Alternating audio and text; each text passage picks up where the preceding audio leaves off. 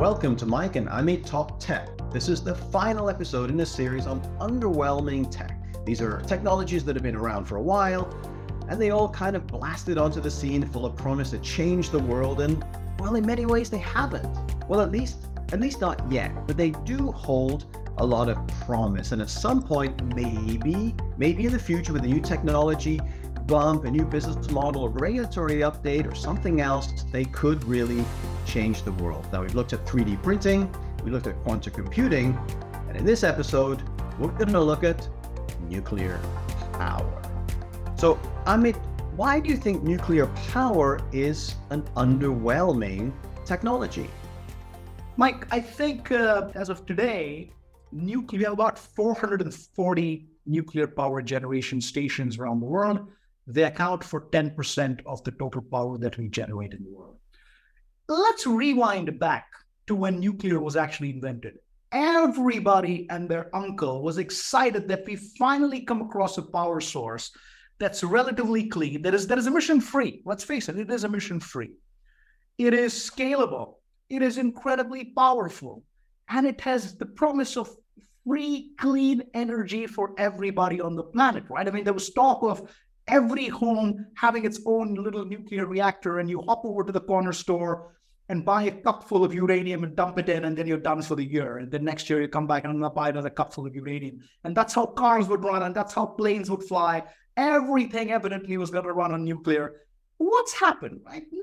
Nothing of that has come to pass, even after like 60, 70 years of research into this. Let's go one step deeper. Let's think about the first thing nuclear was really invented for, which was as a weapon to use in the military context and obviously have geopolitical impacts. So obviously everybody knows that we had a couple of really, really terrible nuclear explosions, a couple of nuclear bombs were dropped, horrible things happened. We had the whole nuclear race between the United States and the Soviet Union back then, which kind of sort of continues today with a bunch of nuclear states. But so what? Has it really affected anything? Eventually, these weapons have kind of been very pretty showpieces that no one can really use. You just boast about having them, but the moment you use it, you basically become a pariah. So they've not really done much, right? I'm being a little provocative here, but I mean, it's been a big dud for me. It's been kind of like the other technologies we spoke about, 3D printing. Sure, it's used in some cases, or blockchain, sure. But at a scale, this has left me fairly underwhelmed. It's interesting, right? We'll get into the pros and cons of nuclear power as an energy generating source.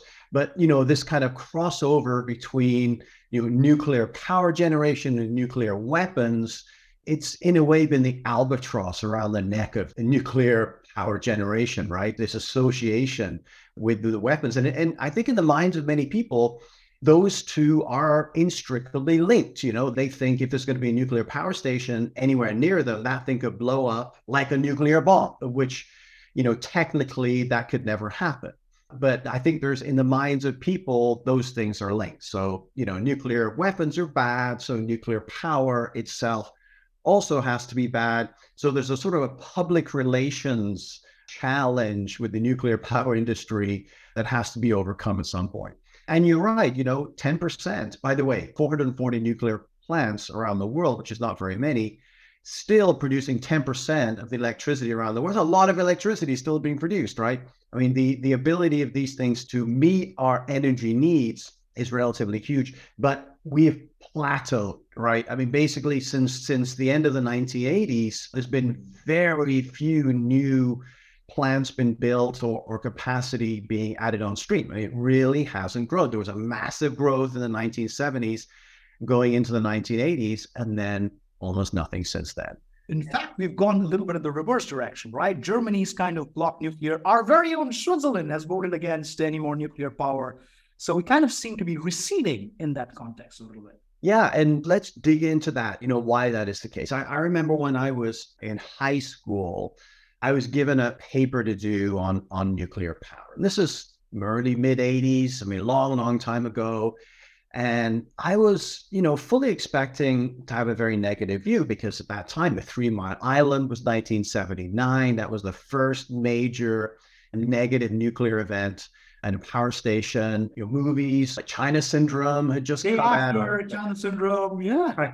The Hulk, I think, became that way because of some kind of nuclear accident, all this stuff in popular culture. And so I sort of was very, very expecting it to be negative. And then when I dug into it, my conclusion at the end was, hey, there's a lot of positive potential of this technology as a power source, as you mentioned before. It could solve a lot of our problems, right? So I ended up actually being relatively positive about it as an energy generating source. And I think I still have that feeling to this day. Mike, if you really dig into this, right? I mean, I agree with you on the PR issue. If you look at solid facts and numbers, well, we've had two serious nuclear power plant accidents, obviously Chernobyl and Fukushima, horrible as they were. In the context of things, I personally think coal-generated power plants have killed way more people over the same period of time, 70 or 80 years, than the 2 or 3 nuclear disasters have. Because the traditional ways of generating power kill in slow ways that are difficult to discern, that are not, as attractive from a PR perspective or from a press perspective as, for example, a nuclear disaster, as horrible as that is. So I do think it gets a bad press a little bit. And if we look at that safety and we look at the numbers, estimates are that nuclear power kills about 1 person every 14 years will die because of some kind of an accident, a nuclear power generation accident. Oil in its various forms, the refining and production and whatnot, kills about 15 a year, and coal kills more than 30 people a year. So this is a huge difference. In fact, there was an academic study that estimated that between 1971 and 2009, nuclear power prevented the deaths of about 2 million people, prevented the deaths. And that's because of the lower air pollution. In fact, there's no air pollution. And that's one of the things that the benefits of nuclear power is there's really no greenhouse gas emissions. The amount of emissions is similar to wind power generation. It really doesn't pollute directly. It doesn't create smoke, it creates steam. So when you see those big towers, what's coming out of that is steam, water vapor. So it's a relatively clean technology. The power density is very, very high, meaning a small amount of fuel, a very small amount of fuel can create a very, very large amount of electricity. In fact, if you look at a uranium pellet the size of your fingertip, it creates about the same energy of a ton of coal. So the power density is there. It's continuous. I mean, that's one of the big advantages that fossil fuel generation gives you, continuous power generation, that we don't have with many renewable sources like wind and solar. But nuclear power can give you continuous power generation. It's producing power continuously. It doesn't matter if it's sunny or if there's no wind. So there are quite a few benefits to that as an energy source. But of course, there are also some serious downsides. Yeah, and I think a downside, if you will, and again, this goes to a little bit of the misunderstanding of the technology itself, is the classic not in my backyard syndrome, right? Whether it's putting up a nuclear power plant or figuring out where to dispose the waste. I think most of us, as well as our listeners, I think we all agree that people don't want to live next to a nuclear power plant, even knowing scientifically that the only thing coming out of it is water vapor, right? I mean, you're going to have a slightly humid home, which is the worst thing that can happen. You don't want to live next to a nuclear power plant. You definitely don't want to live next to a nuclear dump, wherein what happens in that case is you take the spent fuel rods from a nuclear reactor and you typically bury them extremely deep under the earth in specialized containers. So you're not just tossing them in a cave or something like that. So the systems of disposal are actually pretty high tech, but it does have a misunderstanding problem. It does have a not in my backyard problem when it comes to actual installations and implementation. Yeah, and there are safety risks, right? They're non-zero. Having said that, in the sort of 60 years that we've been having nuclear plants, there's only been 3 major events. We had the 3 Mile Island in 1979, which actually wasn't that serious, but it got a lot of bad press. Nobody died. Chernobyl was probably the biggest one in 1986, but that was a nuclear power plant that was not very well constructed, not very well run. I mean, it didn't have the checks and balances that we have today, but certainly was a catastrophic event for that part of the world. And then Fukushima in 2011, which was a major event, extremely unlucky. You had the combination of disasters, exactly. All happening at the same time, right? There's, one of the biggest earthquakes that, the world has seen, combined with a tsunami, which knocked out the reserve power grids and so forth. But even with Fukushima, as expensive as it was, it didn't actually lead to many deaths, right? But there are nevertheless safety risks. And I think there's health risks too, although the science is not especially clear on this. There is some evidence to suggest that working at a nuclear power plant or living very, very close to a nuclear power plant can give you an increased risk of certain types of cancers, primarily thyroid cancers because of the iodine that's used. But there's also data that suggests that the risk is no higher than normal. So that's kind of clear. I think you're absolutely right on the radioactive waste disposal, because this is, tens of thousands of years that these spent rods will be releasing radioactive material. But the solutions, as you said, they're fairly robust solutions. They've been well researched. And even though nobody likes the idea of these things being anywhere near them, they can be relatively safely and well contained. I think one of the biggest risks, we got to go back to this, the link to nuclear weapons, right? Because, as part of the process of nuclear power generation, there is the production of plutonium-239, which at scale can be used in nuclear weapons. Now, civilian nuclear power generation reactors are not a very efficient way of producing plutonium-239. It always has to be done as a front. Yeah. So it looks like you're producing power, but you're actually producing weapons-grade plutonium. This is, of course, the concern that we've been seeing in Iran and North Korea. But that is there, right? But I think probably the biggest negative against nuclear power, beyond everything we've talked about so far, is something much more simple and prosaic. It's cost. Money. These plants are just extremely expensive. Incredibly expensive to maintain, and especially in light of the fact that other renewables, wind, solar, have exponentially reduced in cost over the exact same time frame, right, that we are looking at nuclear power.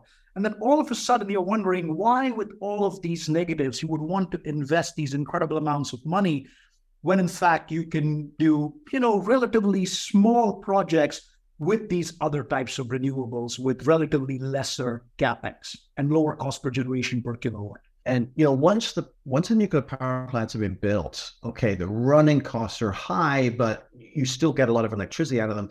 But building these plants are typically, in the billions of dollars these days. The average is more than 10 years. Even in China, and China is the one place in the world that is bringing nuclear power plants on stream faster than anywhere else. Even in China, where they do things very, very quickly, it takes 10 years. This is not something that can be solved in the short term with the current technology. It's really a long-term project. And so what it needs in the short term need to be addressed in other ways. So you think fusion is the answer, Mike? You think we finally have cracked fusion, or you still think that's a pipe dream? Because look, I've been hearing about fusion at least for 25 years, right? I mean, it's supposed to be the next thing, the awesome thing. Really, truly, this time is going to be free energy for everybody on the planet. It's been a dream so far. Do you think we finally got this? And in general, I mean, what do you see as the future of nuclear? How do you see this? I don't see fusion in the short term. As you say, there's been so many false starts with fusion. It's a nuclear technology, but it's slightly different. It's where you fuse atoms together, which releases energy rather than breaking them apart, which is the fission process that we see in today's nuclear reactors. It seems still like a long way away. It works for the sun, right? That's how the sun creates power, and that's pretty much unlimited. It would be awesome if we could harness that power here on Earth. I think it's more likely, Amit, that we're going to see the next evolution of fission technology. There's a lot of experiments now and research around, smaller reactors, cheaper reactors using, different types of technology to make it safer and cheaper. And so all kinds of, fast reactors and using different types of cool new technology. So I see it more likely in the short term that we're able to still use fission, but use it in a much more efficient and cheaper way. So last point, see if we can make a prediction. So 10 years from now, do you think more than 10% of the world power will be generated by nuclear, less than 10% by nuclear, or about still 10% by nuclear, which would still mean increase in new installations, right? What are your thoughts on this? Even if you look at the IAEA, which is the International Atomic Energy Association, even they don't think that nuclear power generation is going to increase as a percentage of the total generating capacity, which is shocking to me, even in their positive estimates. I hope it's actually going to be like basically a huge distribution that I think in the short term is going to go down, because we're seeing countries like Germany and Switzerland, slowing down or stopping nuclear power generation. These plants take a long time to build. So it might actually, as we bring other forms of energy generation on stream, might actually become lower. But I do hope as some of these new, cheaper, better nuclear technologies start to come on stream in the next sort of 15 years, that we're going to see an uptick. So that it may be down in 10 years, but I'd love to see that in 20 or 25 years, we're up, at 20% or above, because fundamentally nuclear power generation is better for the planet than the majority of the way that power is generated today. And I'm not sure, Amit, that we can reach our goals as far as net zero and carbon emissions without the benefit of clean energy generation that we get from nuclear power. Exactly. I mean, we're talking about clean, continuous, widely available, because let's face it, right? A lot of these elements are fairly widely available. They're really not super rare on the planet. It's the technology and it's the safety around the technology that we've yet to scale and we've yet to crack, shockingly, even after 80 years after we discovered it. But I too am hopeful, right? I mean, it's not a prediction, but it's a hope that we do end up using more of this power, obviously with all the safety factors put in place. Because I do think, especially for the quote-unquote global south, for the relatively poorer countries, which are in dire need of massive amounts of energy so that they can grow. We're talking India, we're talking Indonesia, we're talking Southeast Asia in general, Bangladesh, all of Africa. The amounts of benefits from this technology can be immense. I agree. I mean, I don't think there's any or very, very few, maybe one or two nuclear power generating plants in the whole of Africa. There's very, very few in South America. So in those parts of the world, I mean, this could be a big benefit, a big change. So let's hope that, as disappointing as it has been to this point, that it turns a corner and we see a lot more clean energy being generated through nuclear in the future. All right, let's leave it there. Thanks for listening to Mike and Amit Talk Tech. I'm Mike Wade, and I'm here with my colleague, Amit Joshi. We're both professors at the IMD Business School in Lausanne, Switzerland. We'll be back after the summer break with a multi-part series on what else but generative AI, where we'll be looking at everything from the tech itself to the companies that are producing it, to productivity benefits, the positives and negatives, employment impact, to the possibility of a singularity event. If you haven't already done so, remember to subscribe to the show wherever you listen to your favorite podcasts, and to learn more about IMD's programs for managers, go to imd.org. That's imd.org.